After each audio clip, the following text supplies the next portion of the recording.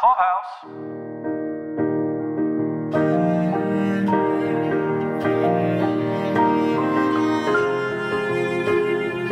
Welcome back to Pod Clubhouse's coverage of the 4th episode of the 6th season of NBC's This Is Us. This episode is called Don't Let Me Keep You. This is Paul. This is Caroline. Tonight, we're going to talk about tough stuff. Dads being abusers, the relationships that they have with their wives and their kids as a result, and the long, hard shadow that they can cast on their family and how hard it can be to get away from it. And how telling just in that description of what you just said, because in reality, his mom died and this story is her funeral. But what you just said is exactly what probably 90% of the audience will come away with. So even in this episode, he overshadowed her funeral and death. Good catch. This episode takes place in 3 time periods, one with little boy Jack, one with Jack throughout the years, starting with relocating her to Cousin Debbie's and a little bit beyond as the kids are small, and then the entire funeral sequence while the kids are in like the 7 or 8 year old range. Yeah, I think it's that 3rd grade Challenger-esque age, right? Let's take a look at Stanley as a character and his pattern of abuse and behavior as we've known. I know since this show has the time jumping aspect, and I am positive that there is some person out there that is going to pirate the entire show when it's done and reproduce it in chronological order, but we're not at that day yet. So It can be very hard to keep straight in our minds that sequence of his abusiveness and when it escalated to the point when Jack felt like, okay, this is enough. He's going to kill mom one day. So the question at hand is, given the level of fear and steps taken to avoid Stanley in this episode, does what they've presented so far seem consistent with this he's going to come and find me aspect that didn't seem as obvious building up to this? I have a hard time with Stanley's story. I have a hard time whenever he came on the screen. We had these moments of really terrible. I mean, I can remember that scene in the kitchen where it's like, it seemed like it was one of the very first scenes that we had. Again, not chronologically, but the way the story was told to us, where he does get so abusive, and I believe it's Jack who goes and tries to stand up for his mom. But then we had that scene where his own father comes to the birth of, or it's, I can't remember if it's Nikki or Jack. I don't remember which birth it is. I think it's Nikki. And offers him a drink from his flask. And Stanley says, "You know I don't drink," and like brushes him off. So we have that version of Stanley. We have some amount of, do you remember when they showed him with the ice cream and he actually like cut the ice cream like container? Cake, yeah. Yeah, like cake. Remember all that, right? So like some good memories of Stanley. But then of course we have every scene that has to do with his mom being far more dark and fearful of him. I know there's a fan theory out there that timing wise, it works out that at some point Stanley could have been drafted after he had the boys into the Korean War, and that perhaps he had some sort of PTSD. Fans point to the patterns that we have between the generations, and that Nikki and Jack had PTSD issues from their time at war, and then maybe this was some sort of mirroring of some sort of issues, especially the drinking, obviously, yeah. Nikki and Jack. That was a huge part of this. So are we to look at that as like, okay, so then relationships changed, you know, once he came back supposedly or whatever, something happened that made him start becoming a drinker. We're unclear exactly. Right. Just to reiterate what Caroline just said, that is only a fan theory about the war. It has not been on screen. No, so don't be confused if you're like, what episode was the Korean War? It wasn't on there. It was just people who are saying that timing-wise, it could have been that this could be. Now, here's the thing. We still have more episodes in this season. I don't want to go back and visit Stanley, but maybe we will. I don't know. And maybe it's going to backfill what the straw that breaks the camel's back for him and going into drinking, going down this dark path. I don't want to minimize any part of the abuse that this family experienced from him. So I'm going to say that as a huge disclaimer. I am trying very hard to tease out the very bully, harsh, physical nature of the way that he acted in a lot of the things that we saw him in versus the I'm going to hunt you down, stalker, predator nature that he was presented in this episode. To me, those characters are different. If I saw those same two characters on the screen at the same time, I would say, well, this man who sits on his recliner drinking beer every night is something to be feared, for sure. But if I'm at a friend's house or if I go out of town many states away, I'm not thinking he's going to show up. Like, that's not in this guy's MO. He's just an asshole who drinks and beats his family. As long as you stay out of the radius of the kind recliner. of his arm swing, almost, right? Then for the most part, you can avoid him, right? Because that's what it showed the boys doing all the time. They would hide in their room. Or on that one Thanksgiving, they just left and went and had dinner. They didn't sit at dinner saying, do you think he's going to come find us? Do you think he's going to go restaurant to restaurant and try to find us? Like, there wasn't that fear there. Versus his wife, Marilyn. Marilyn has a very different relationship with Stanley, and their dynamic of how that abuse happened is not as clear to me. So maybe he did seek her out at friends' houses. Maybe he did follow her somewhere at some point and do something. I don't know. But there definitely seemed to be this sense of, if you're out of the house, you're safe. If you look at it through Jack's lens, if you look at it through Marilyn's lens, it definitely seems like just because she's physically away from him, by no means does that mean he can't physically come get her. Now, mentally, emotionally, can he still get her? Absolutely. She seemed to be afraid he could physically come and get her. Mm-hmm. So what do you make of that? I mean, I know you use the word consistent. I'm struggling a little with that because the man's history seems to have changed. They showed different points of his life, and he seems like he was not an inconsistent character, but that through life he changed for sure. Mm-hmm. We don't know exactly why or what caused this. I don't know. I mean, can you feel a difference between that stay at arm's reach versus I will hunt you down?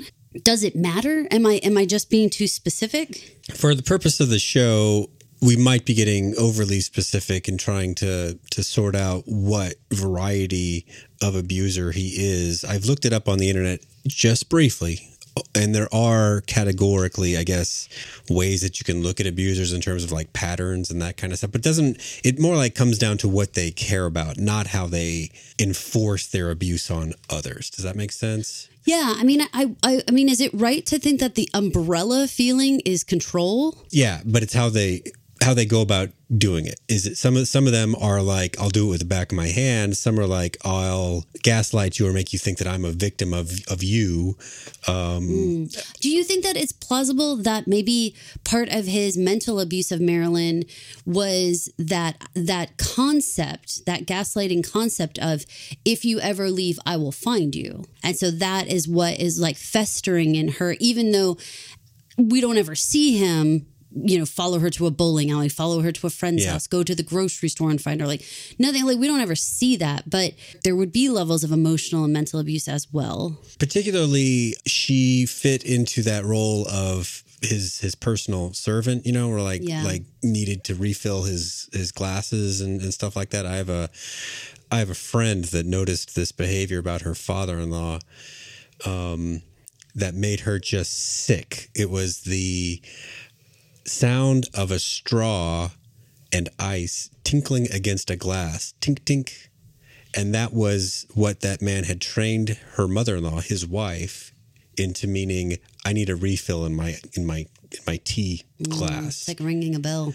So you have that relationship, you have this sense of ownership for that man, right? And you take away that thing that he owns in his mind. So now I think you might be in fear of that wounded pride aspect of it. Okay, now we've changed the game a little bit. We're not going to stick around to find out what the answer is, but it might be different than what we knew coming forward, or no, what we knew previous to now. Right. So, I mean, as much as we can try to dissect it, I think we just have to take it at face value that Marilyn was terrified that he was going to find her. That's all that really matters. And Jack also, when she says, I made a mistake and I called him for my tea set and all that, oh, my heart was like breaking because I want to be like, now he knows what to break. Yes.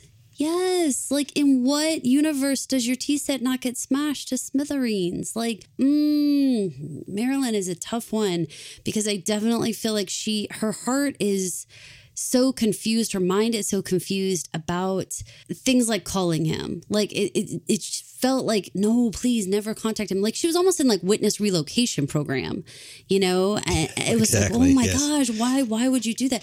But I mean, I guess there's like these lapses of like thinking somehow there'd be some way that he would listen to reason and send her important stuff to her. But it's so stressful. This episode was hard. It was very stressful. I think if you're listening to this, you probably shed some tears when you were watching this. My eyes certainly filled up a couple of times during this. And it was at very, very small moments. But let's work through the plot a little bit. This is an important episode in that we are foreshadowing the loss of another mother that we already know is coming with Rebecca. It is rare for This Is Us to spend the whole show on one character. Yes, we don't typically get to spend one episode with any one person like this. This is so unusual, but you're so right. I mean, not just the death of his mother, but the relationship and the regrets that Jack has with his mother, 100% were the motivating factors for the entire rest of the story. Like, if you look at Jack as the starting point, and then he finds Rebecca, and then the two of them become like the next two, Jack's desire to have a different future for his family than what he experienced, it wasn't a terrible idea to go back and remind the audience and explore a little bit of like what even happened to his mom. Like, we have no idea. Last we ever saw, he was picking her up to drive her somewhere. So let's go to the beginning then. Little Jack and his sled going up and down this sled hill. What were you thinking when Jack comes home and mom offers to hide the sled? I was kind of surprised that she was smiling at him. I was watching for such small little like moments that maybe it's silly, but she was smiling at him, and she in no way was like worried or upset or anything for his safety or for anything like if one of our kids came up with a broken sled, I'd be like, oh my God, what happened? Did you have an accident? Are you hurt? Right? Those are all the things I would say. Really, it should paint a whole picture that the only thing she says is, we'll hide the sled and we don't have to tell your dad. Because his response to everything, the entire world revolves around. It has nothing to do with like, well, if you broke that, I mean, how hard did you hit something? Right. Did you hurt yourself? Anything? No concern. The main concern is that the father doesn't find out. To me, that is the big picture. That's what you need to know about that.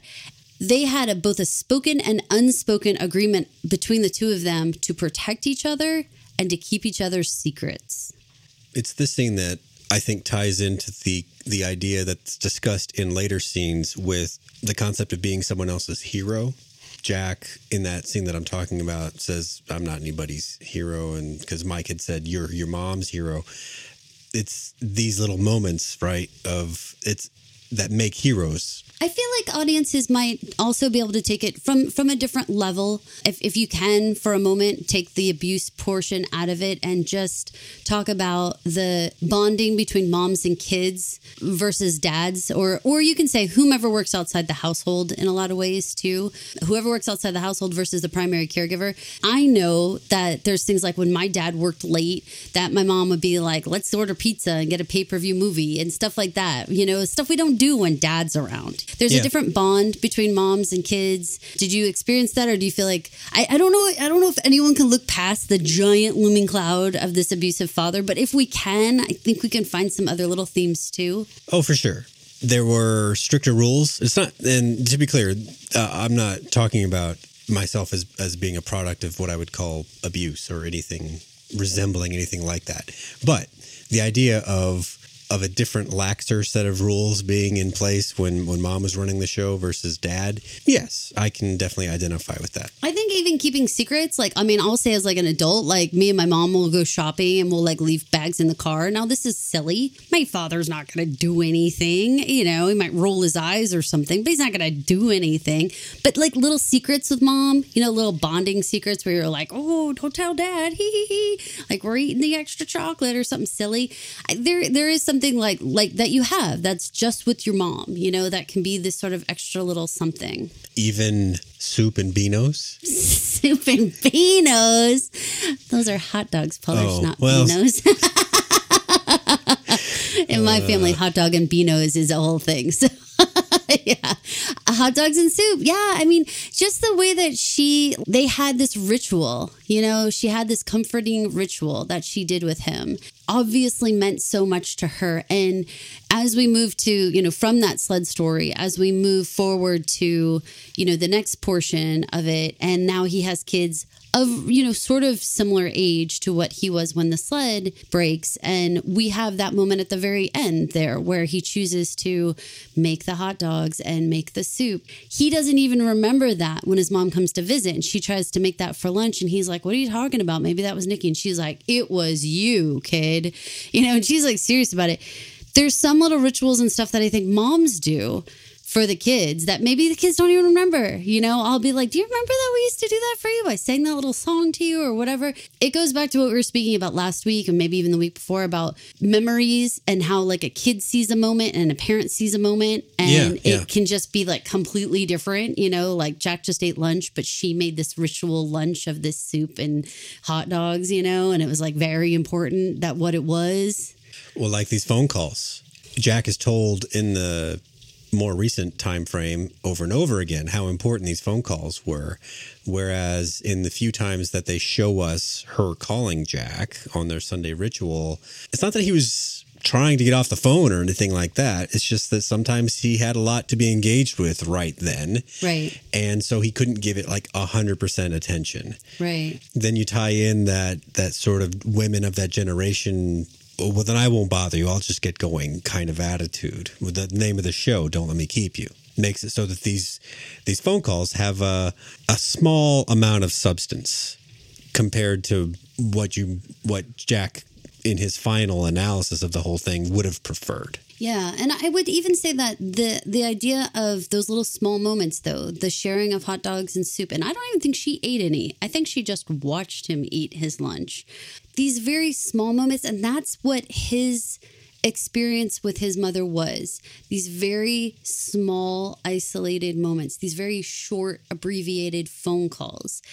Because life outside of the two of them loomed large, whether it was his responsibility as a father to triplets and a husband and all the things going on there, or whether as a child, avoiding his father and protecting his mom overshadowed every other aspect. I don't get the impression that him and his mom went to the zoo on Saturdays or got to go out to the movies and play games. And it seemed like life was dictated by their father. And then now in adulthood, Jack's life, again, just responsibilities loom large, not negative, but just they don't really have this deep relationship. And at the same time, I think they have this super deep bond of like survivorship, you know? That's an excellent observation. It's the idea of a bond and the closeness that two people can feel from that, and the various depth of relationship in terms of like, well, I know what kind of waffles you like and that kind of shit. Those aren't the same thing. They can, a person in a relationship with another person, they can have some of those things overlap, perhaps, but not necessarily. They don't have to. That's very interesting. If you think about it, you could feel a particular bond with somebody, like the I'd take a bullet for you level bond. Right. But you don't know that much about them. Have you seen them in the last 10 years or whatever? Or you don't know that they have a cat. You don't know what they do for their hobbies. You don't know she has a boyfriend. You don't know anything about day to day, but at your core, they are solid. Very important, yeah. Yeah, they are solid. They are each other's backs, always and always have been. So you're right. It's a different relationship, born of tragedy in many ways, born of terrible circumstances that they live together through.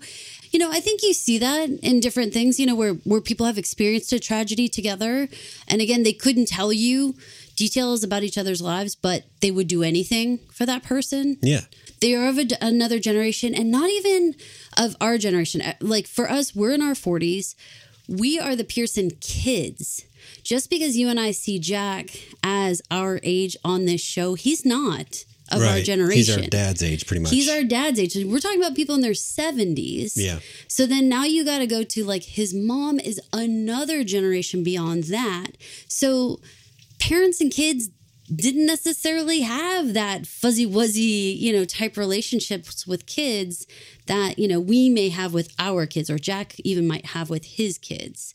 There's a different level. So just being respectful towards her, protecting her, that's being a good son. Very different the way things, play out.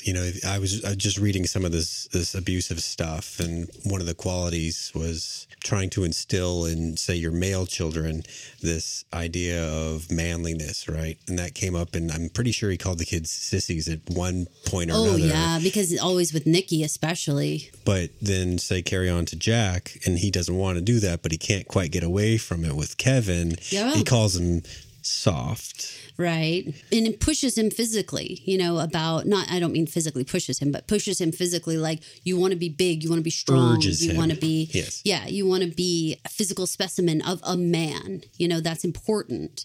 That concept of escaping the influences of a parent, no matter how hard you try, are kind of inescapable unless you just completely rewrite your personality, which Jack tried his best to do.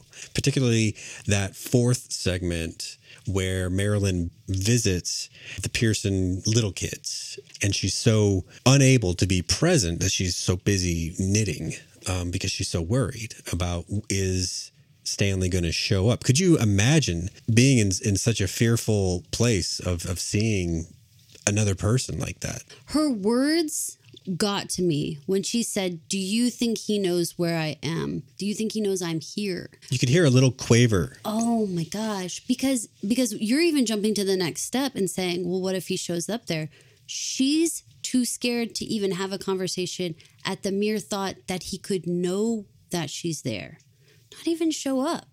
Just know that she's there is enough to scare her. Oh, goodness. I mean, this was a difficult episode to see this level of hurt and fear out of a family, and just generationally how it was passed to Jack, and how everything, he was better in terms of, he would say things like, no, I don't think he thinks he knows you're here.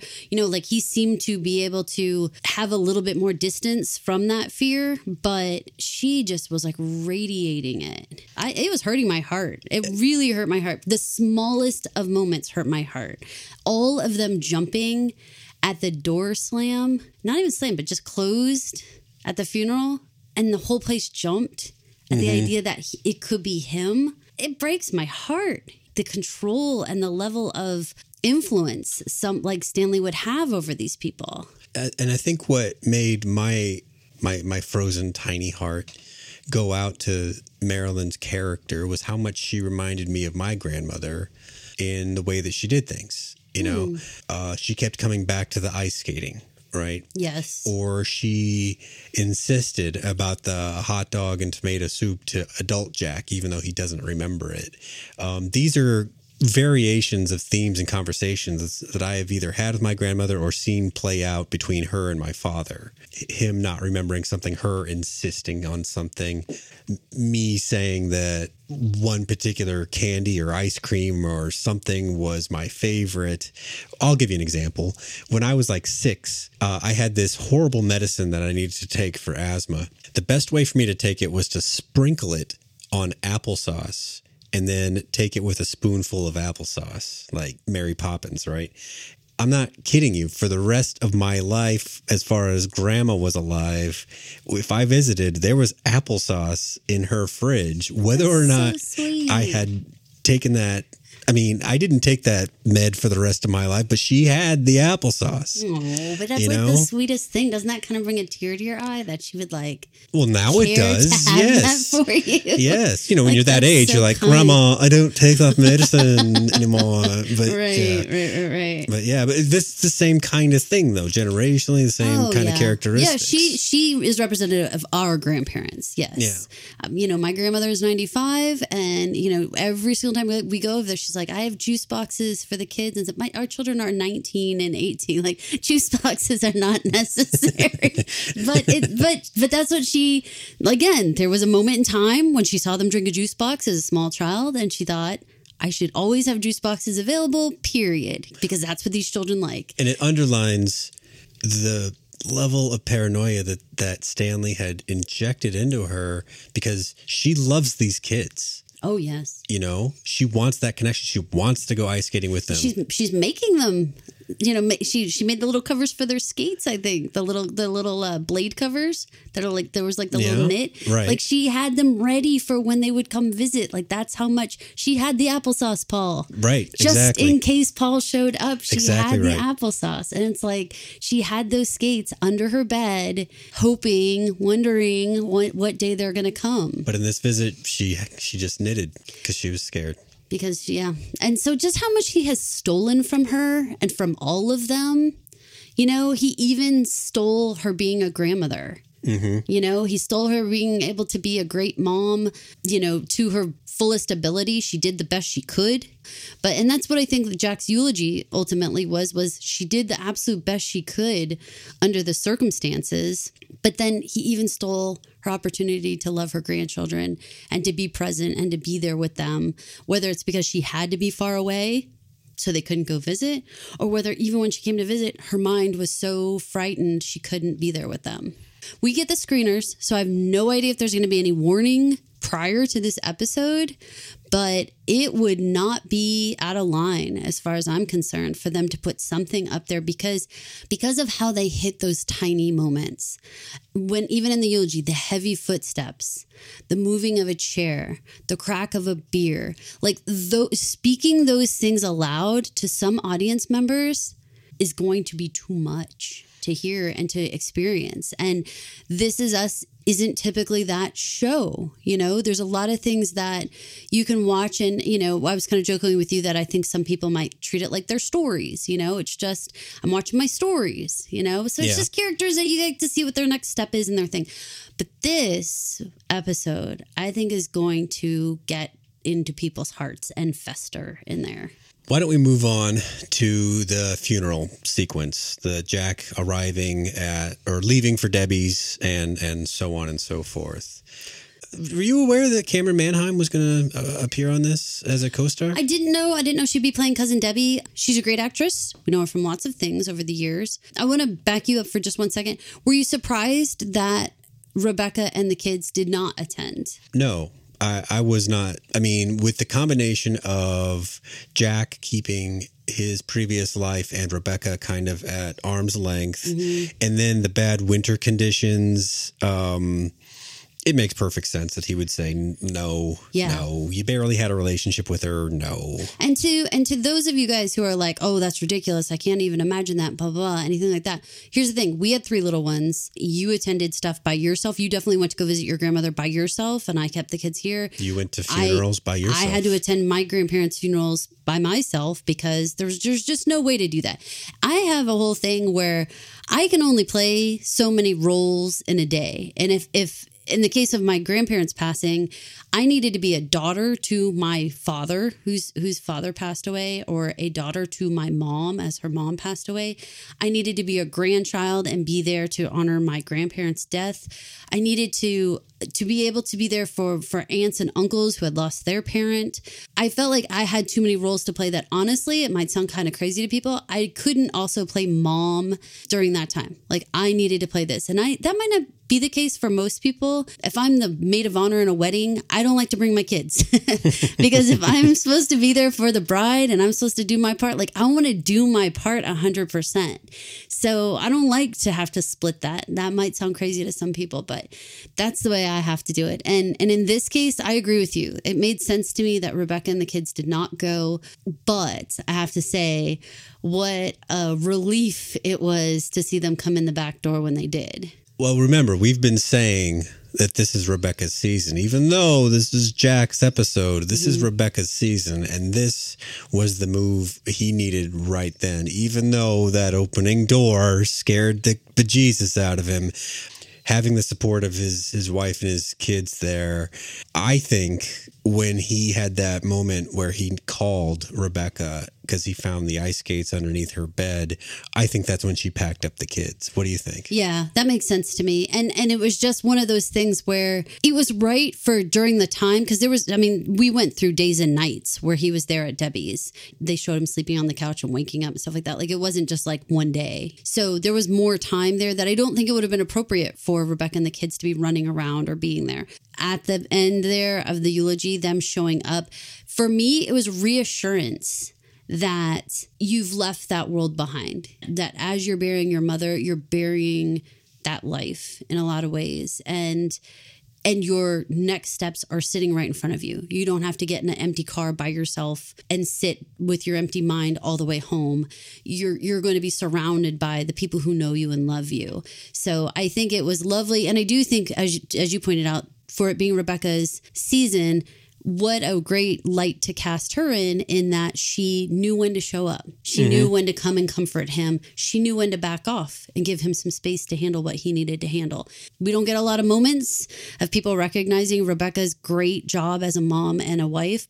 This was great. Cousin Debbie, soft place to fall, huh? She was harsher than I expected her to be. Honestly, she was harsher than I thought. I've got to tell you, here's my little Easter egg thing that I feel like is going to come popping up later. If it does not come up about whether or not they serve a lunch at Rebecca's funeral, then I do not understand TV, because the amount of times that Cousin Debbie was like, we're having it at 2. We're not serving a lunch. We don't have to serve them a meal. And then like later on, she's talking on the phone. She's like, we're not serving a meal. Like, I don't know how many of you guys have been a part of planning a funeral, but what you serve as a meal is like a part of it. So there's a lot going on here. Here's my theories on that, and Please. they're weak theories. Oh, great. One is that Marilyn had everything prearranged. And so, which I'm impressed about, to be honest. And so a meal would have been like an add-on, which would have been Debbie's got to pay for this thing, and maybe she doesn't have that extra couple $1,000 to pay for everybody's lunch that day, right? She's very practical. The other one, and this is a little more thematically correct, is the "don't let me keep you." I'm not gonna obligate you to a meal and have to sit here and stuff. Yeah, I'm not gonna be more trouble than I need to be. I like that kind of aspect. I think that's dead on, right? I like that, because it's very much like, say what you got to say, have the funeral, and you all should go about your lives. I don't want to keep you. Get out of here. Yeah. We're not having a meal. That makes complete sense. I like that a lot. Again, for you guys who are thinking, why are we spending all this time on Jack's mom? Why are we going backwards in time when we want to be spending time with Rebecca and figuring this stuff out? I think what we're doing is setting the table for what was the relationships between kids and moms, and a mom passing away and how that plays out. We're setting the table for Rebecca passing away and how the Pearson kids and how everyone handles it and what they choose to do with their own children, their own spouses, how everyone celebrates Rebecca versus how Marilyn was celebrated or not, however you want to look at this. I think that's dead on. I mean, we've said already that Stanley took a lot away from her life. If you kind of do the math in terms of when Jack liberated her and then when she died by virtue of the age of the kids, you might come up with, she got about 10 years off before she died, give or take. You think? I think so. Maybe 15, but yeah. Somewhere in that 10 range. 10 to 15, yeah. Not more than that. Not more than that. But some of that was in fear, right? I think all of it was in fear. And I don't think any time was not in fear. But the pattern is you get the 20 or 30 years of abusive shit. You get 10 years of fearful better, but then you still die alone, unfortunately. And that's the contrast that Caroline is, I think, building to. Given all of the foreshadowing that they've shown us with the flash forwards, we know that Rebecca is probably going to die surrounded by all of her friends. I think she is going to be surrounded by all of her friends, all of her family in a warm bed. That's what I believe. Very planned out, very, again, though, planned out, but very controlled, and as opposed to the sudden death of Marilyn, that was unexpected and everything. This is very expected for Rebecca. Let's talk about Mike McCreary. I loved Mike McCreary. I think they made him to be the anti-Stanley. Oh, I think he's the anti lots of things. Did you notice that Hotel California t-shirt he was wearing? I did not. Yep, it said Hotel California on it. Check in, but you don't check out. Oh, gosh. But still, just that sort of that 70s rock of the Eagles compared to what I imagine Stanley would listen to would be not the same. No, I mean, it definitely implied like a way more laid back guy. Now, here's the thing. What I loved about Mike McCreary is that he is a tough guy. I mean, he looked strong. He looked like he could protect you. He looked like he rode a Harley. But at the same time, he had such a teddy bear, silly guy quality. Him with the kids at the end doing the Skull Crusher, which, oh my God, you guys, if you've never experienced a Skull Crusher as a kid, that was a hot thing to be doing when you were about that age. Adults definitely did that. You would hold on to their forearms and they could lift you up by your head. It's a whole freaking thing. But yeah, I mean, Mike McCreary, what a wonderful opportunity to know that she was loved and that she had an opportunity to love someone. Having that moment where they like spun the camera around and showed her like as a memory of she's sitting around with Debbie and then another friend, and Mike McCreary, and them laughing at the bar and talking and just enjoying themselves. I mean, you got the feel that she actually had a very full life because, again, talking about it from what the adults see versus what the kids see, Jack kind of imagined his mother like sitting there knitting quietly like an old lady, right? Yeah. When in reality, she's in her yellow dress at a bar talking with her boyfriend, having a cat at home, reading these sexy novels. Like, turns out she's like a full and vibrant woman, you know, who had like a whole life going on. Makes him sad that he didn't know those things. But I got to tell you, as a dad in not a dissimilar situation from Jack's in terms of having a kid and family and everything, there's only so much you get to go around, right? That you can kind of regret maybe that you didn't do this or that, but don't beat yourself up, Jack, is what I'm trying to say. I'm going to go with It Was Another Time as well. In that, again, like, I don't think it was necessarily appropriate for you to know that your mom was reading this sassy novel or whatever. Like, that's something she would have been embarrassed and would have kept to herself. Whereas nowadays, you know, if a mom was walking around with 50 Shades of Grey, their kids might poke fun or something, but it's not so much of like a big secret or like that you have to act like that. I don't think so. Not in our household. I think the pandemic has changed dynamics where families know each other a lot better, for good or for worse. And, you know, they might know those details of the hot dogs and tomato soup. But prior to that, I would honestly say there's plenty of people who would not know plenty of stuff about what's going on in their family's households, you know, much less their parents' household, their mother's household. Yeah. Now, do you fault Marilyn at all for not sharing anything in those phone calls? You know, she would ask about the kids, but for not saying like, I got a cat or I have a boyfriend, his name is Mike. Should she have offered up any information or no? Yeah, I mean, she could have. Yes. And I don't, fault is a strong word, but I would just say that some amount of responsibility lies on both parties. Right. This thing works both directions. I mean, I have to say that we have people in our life where I make an honest effort to say, like, how do you spend your days? What do you spend your days doing? What are you liking to do these days? And when the person says back to you, oh, nothing. I mean, there's only so many times that I can ask. And if you don't tell me anything, I don't know. And then when it's time to buy you a gift, I have no idea what to buy you. But you know what I'm saying? Like, and you've been there because we've been like joking back and forth, like, oh my goodness, are they going to let anything out of the bag here? Like, no, you know, we don't know anything about what goes on in their day to day because they choose not to share it. So, you know, I don't know if Marilyn did that for his protection. I don't know if Marilyn just did that because for once, Marilyn had a little piece of the world all to herself, and she didn't have to share it. And I don't blame her for that, for wanting to keep what's hers. Well, there's this weird phone statement where it's like, I didn't want to bother you with it or something along those lines, where it's like, I didn't want to. And it goes along with the don't let me keep you attitude, I think, which was, I guess that might play into why she didn't give much more. She wanted some updates and stuff like that about the kids, but that was about it. That's what she needed. Right. Well, and that's what made her happy, was to hear about the grandkids and all that stuff. She didn't want to bother him with her life. And, you know, and maybe it was on Jack to not say, tell me about what's going on with you. Did you get a pet? You know, like, I don't know. Maybe I'm going to start poking around with questions. I'll be like, Are you reading a sexy book?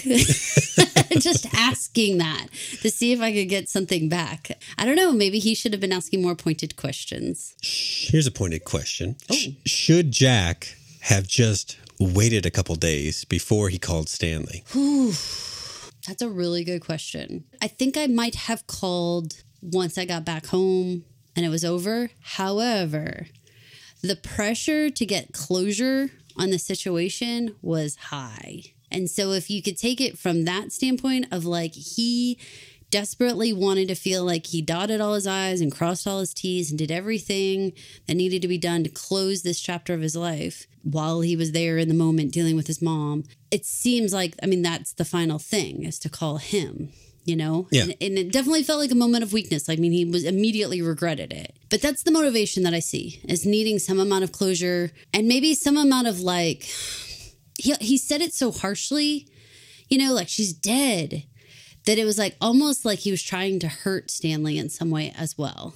I think he called because of his own, like a combination of maybe having had some alcoholic intake at the bar that night and his own sense of, I don't know what, fading loyalty to his old man or something. Just like I still owe it to him. Loyalty? Well, just like I still owe it to him to let him know. That's what I mean about the like clicking off the obligations. Like that's the closure of it, of like not loyalty, but like these are the things you do. You notify people of the death. That's just like one of the things, right? Maybe you write an obituary, maybe you put a public notice out, you call family and friends, right? That's just one of the steps you do. But do you wait a day? Well, that's because in this circumstance, it seemed to surprise him that Stanley would show up. The concept, like when he was like, don't you show up? Like, I mean, he was like, whoa, what? You know, like that came out of nowhere for him. Again, maybe us being Jack, underestimating Stanley. Like, no, maybe he would show up. And here we are saying, well, what is Marilyn worried about? He's not going to show up. Maybe he has the capacity to show up. That moment where he made it sound like he might just show up was like, has he known all along and just not come or what? Well, that phone call was very quick, but you are right to say he did not say, where are you? Yeah. So kind of implies, at least even in Jack's mind, he would know exactly where to go. I mean, for most of us, we have a pretty good sense of our spouse's relatives and who they might be closest to and who they might possibly stay with. Right? Would you say that? I mean, most of us know probably where our spouse might run. Yeah. I think I know your cousin Debbie's well enough. I don't know if I know all your cousin Debbie's, but I think I know one of your cousin Debbie's. And so in that case, like, I think I would know who to text pretty quick to ask if you're there. So given that, maybe process of elimination, he had a fairly good guess of where she might be. You're right. Jack wasn't like, haha, you don't know where we are, and hang up the phone. Like, there was definitely a sense that he 100% knew and could get there.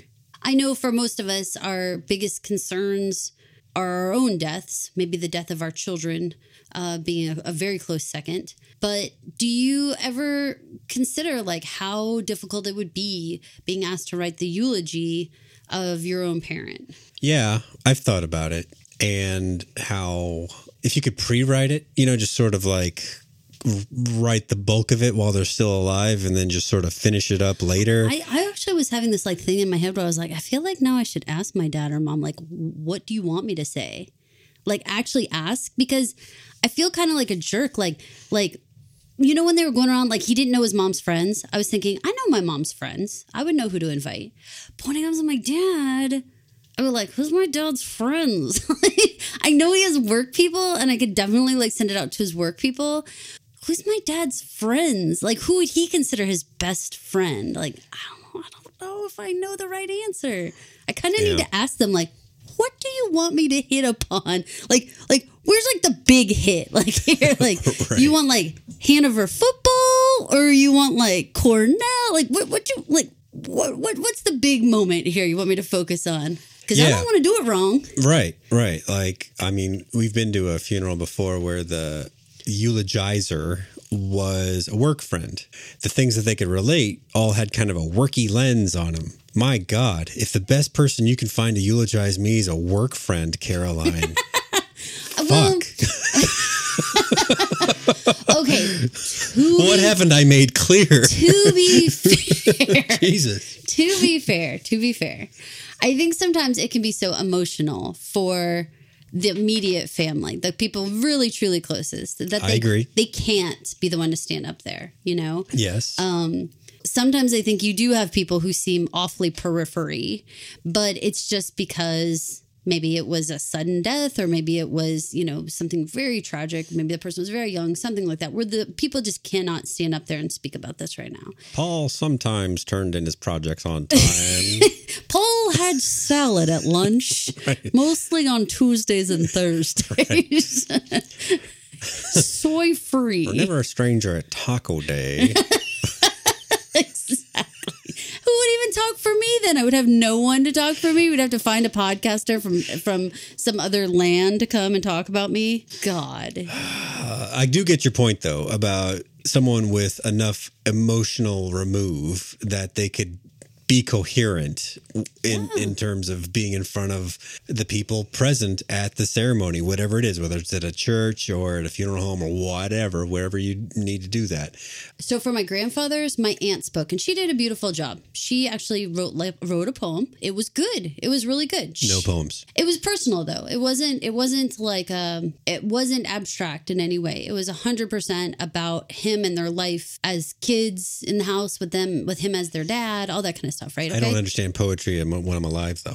But I went to another one where I was outside. It was just a family friend. The children spoke, but they were so bereft. They cried so much, and their father was a wonderful man and 100% deserved the outpouring. However, and I hate to be like this, but we really, as the people listening, you couldn't really understand what they were trying to say because they were truly so upset. It's not like we wanted them to not cry. It's not like we didn't understand why they were crying, but you still wanted him to be eulogized. You wanted to hear about his life. You wanted to celebrate the things he had done, but you couldn't really hear between the crying what they were trying to say. And so I understand asking outside people to come in and say something. You and I have been to ones where they just invite people up to speak in a way that's like, you don't know what you're going to get. Sort of grab bag. Well, and it has been. You and I have been to 2 or 3 where sometimes people say things that are not that nice. And it was kind of surprising that we were all kind of looking at each other like, is this acceptable? Definitely coloring outside the normal lines of speaking ill of the dead. Yes.